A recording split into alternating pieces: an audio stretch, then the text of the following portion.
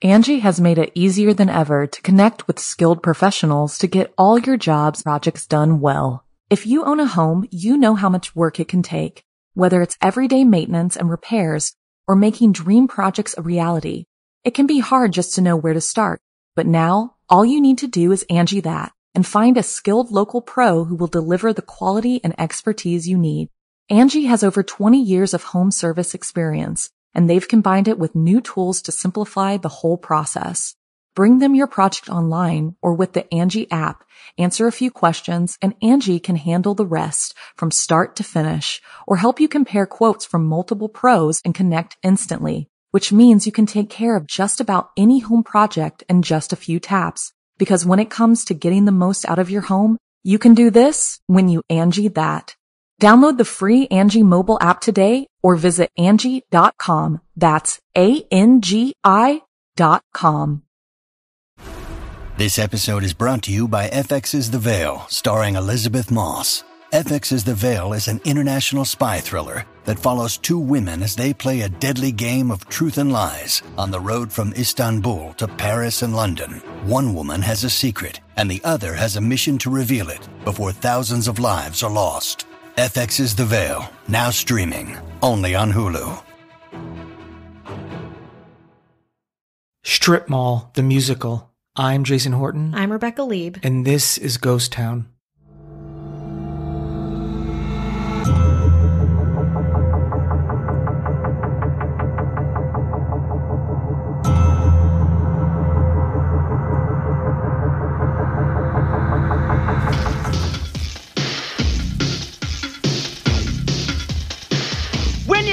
Like the sky's falling down. And you can't get your ass. Rations off the ground. Don't give up. You're a luck. I know a place where every man has a dream and every car has a space. Shangri-La. Hear it call. Shangri-La. It's not a mall. The star-studded, high-production, surrealistic musical sitcom Shangri-La Plaza was originally produced as a pilot for CBS's 1990-91 season. But for one night only, the network decided to air it as a summer fill-in on July 30th, 1990. And that half hour made history. Well, kind of in a really weird and bad way. So we're going to talk about the sitcom Shangri-La Plaza and all of the weirdness that occurs around it. So we talked about Cop Rock. That was ABC, same year that this came out. It has a very cop rock feel, but what are your reactions to this, the intro? I could not tell you what it was about. If you paid me any amount of money, it's so abstract, I guess. And never mind the cheesiness of it. I expect that. It's 1990, experimental, things are a little bit weird. I was just saying that, like, good thing, I guess Seinfeld came and kind of saved television at that point. Yeah. But I could not tell. It seemed like a place where maybe there's food and maybe you live. I don't know what the deal is. It's hard to tell. It all began really with 90s LA mall culture. Shangri-La was inspired by that. It was filmed on location in a North Hollywood strip mall at the corner of Vineland and Burbank Boulevard in North Hollywood, California. It just went for it. The set, a strip mall, was built on top of an original strip mall, which is again where the problems really begin. This mall design was the topic of a Washington Post story in 1990. Emmy Award-winning art director Jeremy Railton, best known for his work on Pee-wee's Playhouse, was responsible for the set design. And that's not the only high-caliber name attached to this very confused project. Broadway legend Terrence Mann, who played leads in Les Mis and Cats, stars as Ira Bondo, a machine mechanic who works with his brother George. Jeff Yeager, Elaine's musician love interest, John Germain in Seinfeld, speaking of Seinfeld, at the mall's body shop. When Amy, Melora Hardin, yes, Jan on The Office, takes over her shitty ex-husband's donut shop, I think after he dies, both brothers are instantly smitten. Future Smallville star and NXIVM sex cult leader Allison Mack, a very young Allison Mack, plays Amy's precocious 8-year-old daughter. In her only on-screen acting role, jazz great Carmen Lundy plays the donut shop's only employee. Savon Glover plays a rapping teen commenting on what's happening kind of Greek chorus style. And Oscar nominee Chris Sarandon plays the plaza's landlord. I mean, for something where it's just a pilot, kind of a throwaway, like experimental pilot, like pretty heavy hitting actors. The show itself was helmed by horror sci-fi director Nick Castle. You may know him as the co-writer of John Carpenter's Escape from New York, and he played Michael Myers in the original Halloween. The composers were Craig Safan, known from his work on Cheers, and Mark Mueller, who wrote the theme song to DuckTales and Jennifer Page's 1998 hit Crush. It's just like there's a lot of talent involved in this project, and it just gets lost along the way. While working together on projects like The Last Starfighter and Tap, the trio discovered they had a common passion. The three of us loved old musicals. Nick's dad was a choreographer who had done Royal Wedding and many other movies, Safan says. And the opportunity to make a musical finally happened when Castle's pal Jeff Sagansky became the head of CBS. He was looking for something new, some fresh ideas for CBS's programming lineup. Castle, Safan, and Mueller, who dubbed themselves the Schmaltz Kings, were creating an LA-based rock opera and had a unique written and composed by credit on the pilot. They were inspired, like I said, by all the strip malls around them, mall culture in the late 80s, early 90s, kind of creating something colorful, and also their love of musicals. It's like a hat on a hat on a hat. The pitch to CBS was also pretty weird. The Schmaltz Kings cleared off Sagansky's desk, and with a keyboard and 2 speakers, they performed songs from the show in character. Soon, Shangri-La Plaza's choreography would be Michael Peters, who had won a Tony for Dreamgirls and created the steps for music videos like Thriller and Beat It. The show was all so LA in the 90s, pastels, bright, in-your-face design accents, palm trees, love, death, song. Cocaine, probably. It might have been too realistic, honestly. Quote, I can't tell you how many people pulled into the mall. We had to tell people all the time, it's a set, we don't sell donuts, actor Melora Hardin says. It was pretty self-aware, too, which is surprising from, again, how I viewed it. At one point, Hardin calls the donut shop she inherits postmodern retro American kitsch.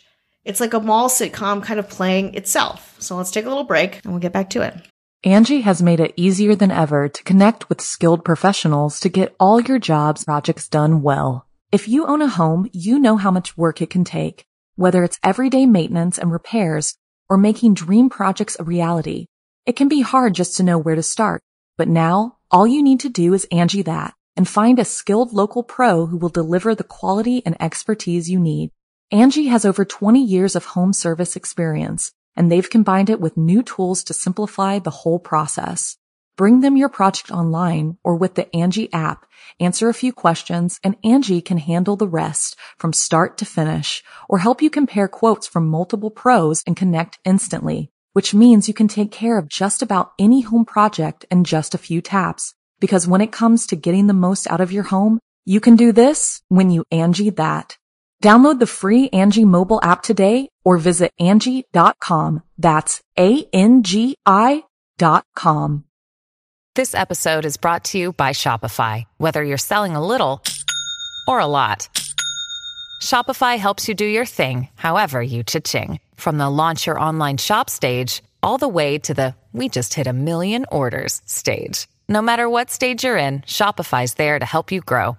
Sign up for a $1 per month trial period at shopify.com/special offer, all lowercase. That's shopify.com/special offer. This Shangri-La Plaza shoot was 10 days, and everyone who did an interview about it or talks about it after the fact said it was like so much fun.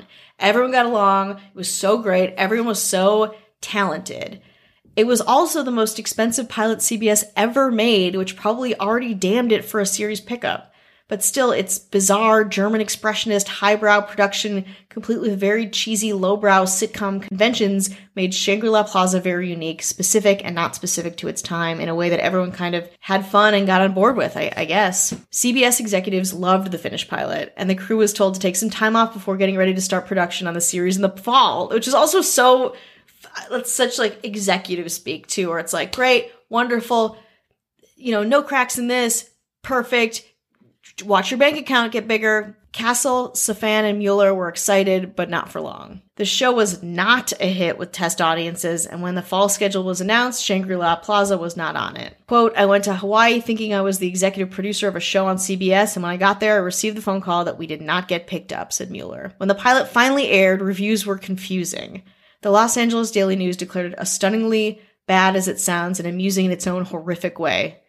The LA Times didn't even review the pilot, but did publish a reader's letter about how much he hated it. It said, on July 31st, I watched the unsold CBS pilot Shangri-La Plaza, a grade A turkey. I cannot believe the other rejected pilots were worse than this show, a musical set at a mini mall. It is shows such as Shangri-La Plaza that drive viewers to cable. Ed Smith, Hawthorne, California. And then it went away, disappeared, until 2008 when it was uploaded in its entirety to YouTube. It started getting kind of a cult following after that. While Castle, Safan, and Mueller are proud of their show, they realize that even if it did get picked up, it wouldn't have lasted in the 1990s TV environment. Tens of millions of viewers were expected, and truthfully, ours was a niche show, says Mueller. Niche is really right. The YouTube channels that uploaded Shangri-La Plaza, and there's only a couple of them, have maybe 15,000 hits on them total, which is way less than I thought. But still, it's a pretty memorable pilot for such a low amount of viewers. I think there's something in that. I think absolutely everyone should watch it, especially, if you're relaxing with whatever you like to relax with. Cocaine. When I was watching it, it reminded me of what people in another country think like a good American pilot would be. It is like really, really bizarre because I think the kind of the tone of even the singing was a little bit strange. And when you don't recognize most of the people, and in 1990, I didn't know who Melora Hardin was. Yeah. Yeah.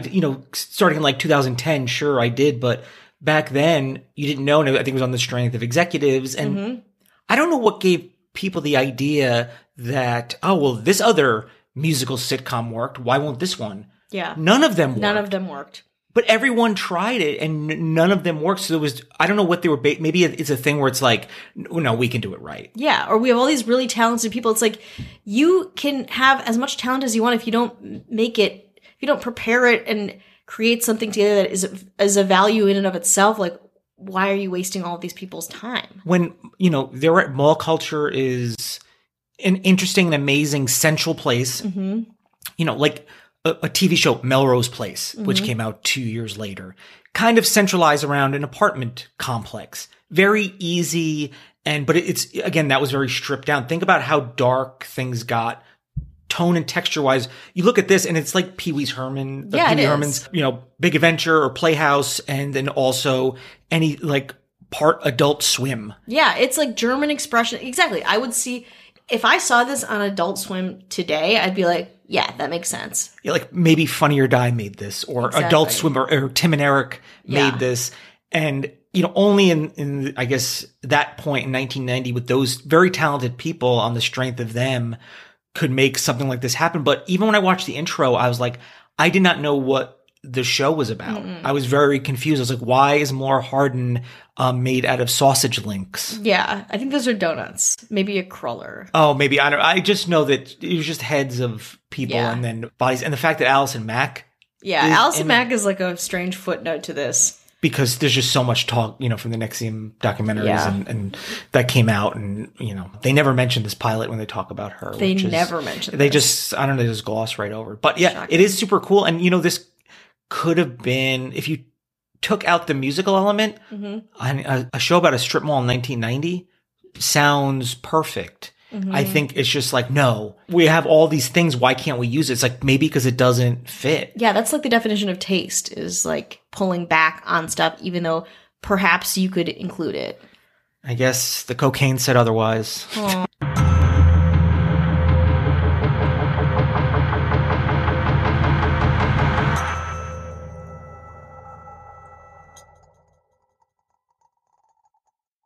Angie has made it easier than ever to connect with skilled professionals to get all your jobs projects done well. If you own a home, you know how much work it can take, whether it's everyday maintenance and repairs or making dream projects a reality.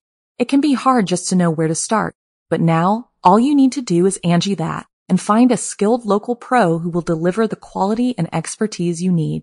Angie has over 20 years of home service experience, and they've combined it with new tools to simplify the whole process. Bring them your project online or with the Angie app, answer a few questions, and Angie can handle the rest from start to finish, or help you compare quotes from multiple pros and connect instantly, which means you can take care of just about any home project in just a few taps. Because when it comes to getting the most out of your home, you can do this when you Angie that. Download the free Angie mobile app today or visit Angie.com. That's ANGI.com. Our kids have said to us since we moved to Minnesota, we are far more active than we've ever been anywhere else we've ever lived. Moving to Minnesota opened up a lot of doors for us. Just this overall sense of community, of values that, Minnesotans have. It's a real accepting, loving community, especially with 2 young kids. See why CNBC ranks Minnesota number 4 best state to live and work. A great place to work, an even better place to live. ExploreMinnesota.com/live. Our kids have said to us since we moved to Minnesota, we are far more active than we've ever been anywhere else we've ever lived. Moving to Minnesota opened up a lot of doors for us. Just this overall sense of community, of values that, Minnesotans have. It's a real accepting, loving community, especially with 2 young kids. See why CNBC ranks Minnesota number 4 best state to live and work. A great place to work, an even better place to live. ExploreMinnesota.com/live.